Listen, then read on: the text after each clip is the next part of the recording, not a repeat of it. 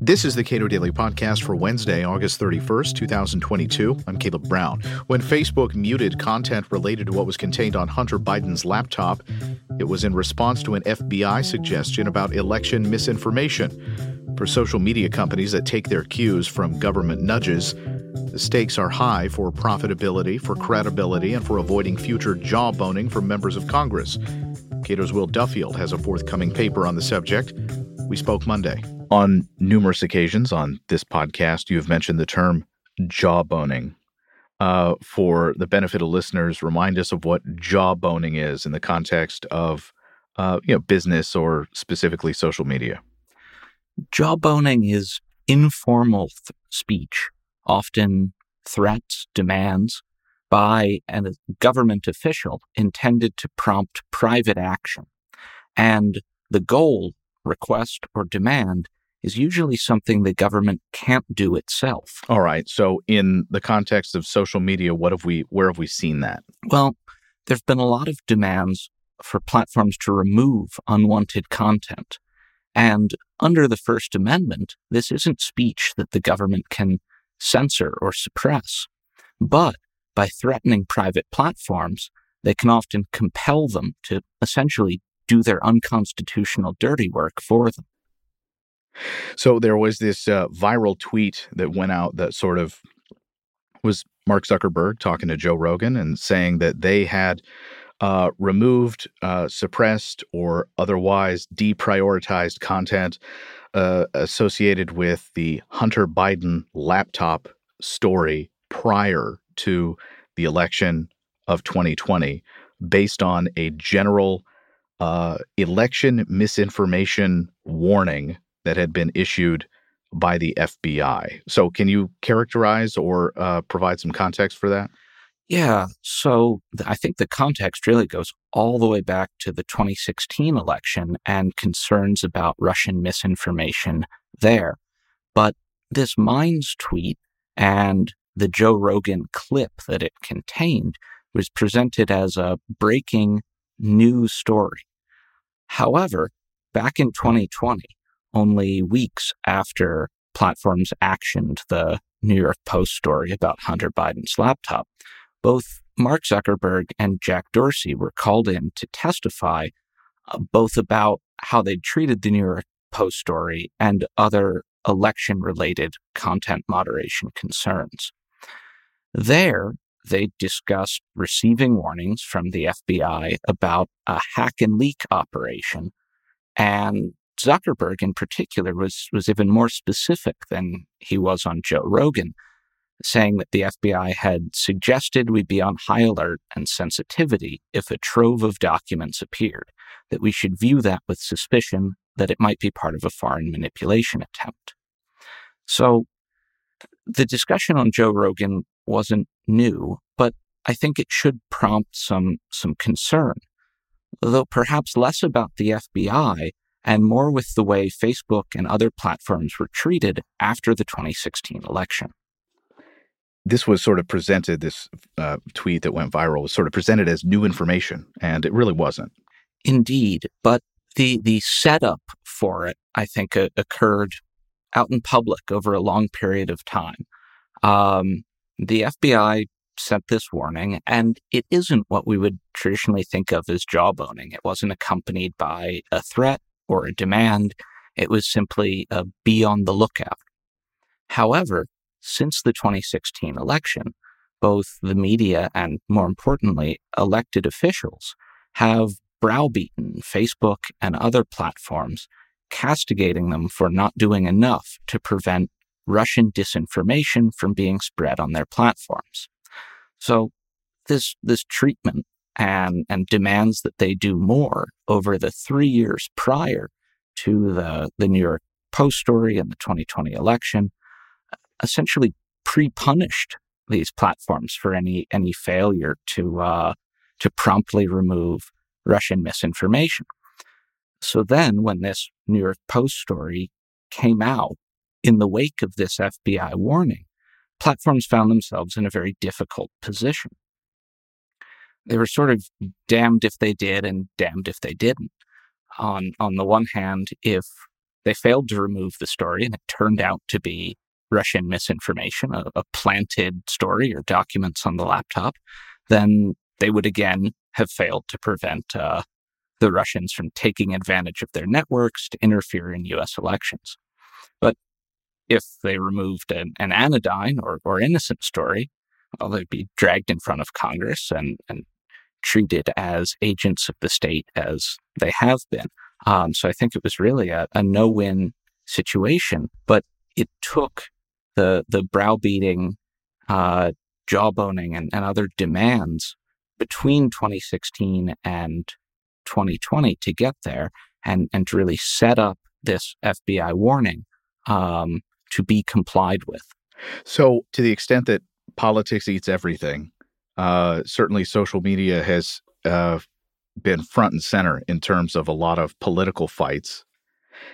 And you and John Samples have offered advice to social media platforms that, if correct me if I'm wrong, boils down to essentially maybe don't be so quick to restrict content that we might not have a really good idea about its truth at this point. Yeah, I think that's largely correct. In this case, Twitter created a hacked materials policy after the 2016 election.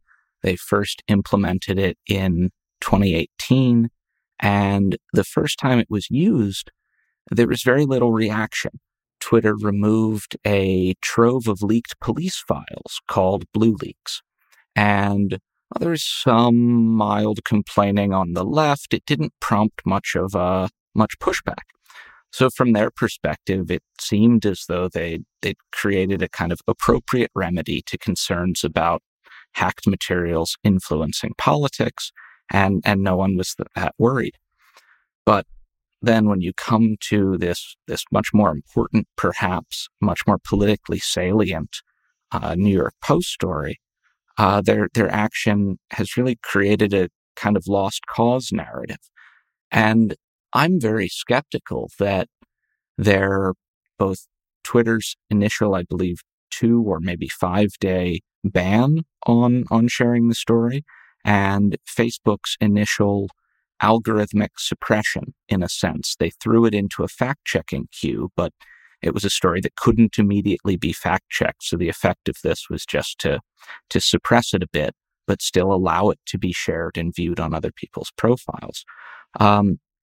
But in leaping to that measure on both fronts, you create the appearance of corruption or interference in the election, regardless of what impact these moderation actions suppressing this story actually had. Looking at the Google Trends information about the story, interest in it in searches for Hunter Biden's laptop or New York Post Hunter Biden story peaked really almost a week after the first story was run. And all of these moderation actions occurred on the first day very quickly. And so if they really crushed the story, prevented people from finding it, then we probably wouldn't see this sort of continued growing interest in it over the course of the next week.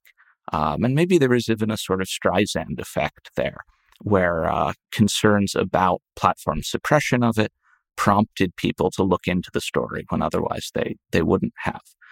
But because they removed it, or at least suppressed it initially, and because they had been pressured by the government to take these sorts of steps in the past, then regardless of what actually prompted their removal or what effect it had, it looks like congressmen browbeating a social media platform into interfering in an election. And that's very concerning from a speech standpoint, from an electoral integrity and fairness standpoint. And it really undermines trust in these platforms and our system of government. So I think we need to be very, very careful, both about, or that politicians need to be more careful about how they speak and what they demand of private platforms, and that platforms take more care about how their actions can be viewed and cast, particularly over a longer period of time. What would a hacked materials policy, if that were a policy that social media platforms had adopted much earlier, what would that have looked like in the case of the New York Times, for example, or other major media outlets reporting on information that had been secured by Ed Snowden? Exactly. And I think with this power, even when we may agree in an instance with how it's used, what it's aimed at, over time, and especially casting it back to those stories that now we view as important in shaping our civic space, our understanding of government action. Had we had more of a norm of jawboning and of the suppression of unpleasant information about the government, we might not have that shared touchstone and everything that it revealed to us. So in many cases, the harm of this, when it's been successful, is really invisible. It seems like a lot of the reactions to specific events done by social media companies typically results in some sort of rule that seems broad and facially neutral in an attempt to deal with future instances. But almost every one of these instances that I can recall, at least in recent memory, all had some different little wrinkle to them that renders some specific policy about it, well, not as effective, not as useful, could cause a backlash, a Streisand effect, as you pointed to. It just seems like anytime that social media companies really try to create a rule about something, it fails. Well, I don't know if they always fail, but I think they can kludge up over time in a way that makes it very difficult to run a platform over years or decades. Because when you respond to each new incident with a rule and each failure of the old rule with an updated rule, your rule set grows and grows and begins to cover situations which you never intended and then end up prompting another rule or modification of it. And it simply becomes too complicated, a morass of rules to enforce effectively or in a fair way. And so over time, this kludge of rules and differing enforcement decisions allows everyone, regardless of their bent or political orientation, to point to some decision or rule and say, this discriminates against me, the platform is biased, it's horribly run, and over time this reduces trust, it becomes an issue, and it just makes it hard for these platforms to be run effectively and purposefully. So you have a forthcoming paper on essentially this exact topic. Yes, what will we find there? The paper is titled Jawboning Against Speech, How Government Bullying Shapes the Rules of Social Media, and it will be available on Monday, September 12th. In it, I examine how this trend of jawboning has grown over the past 4 or 5 years, and I suggest that it's a path-dependent response to the First Amendment and the ubiquity of speech online. Will Duffield is a policy analyst at the Cato Institute. Please give a rating to the Cato Daily Podcast on your podcast platform of choice and follow us on Twitter at Cato Podcast.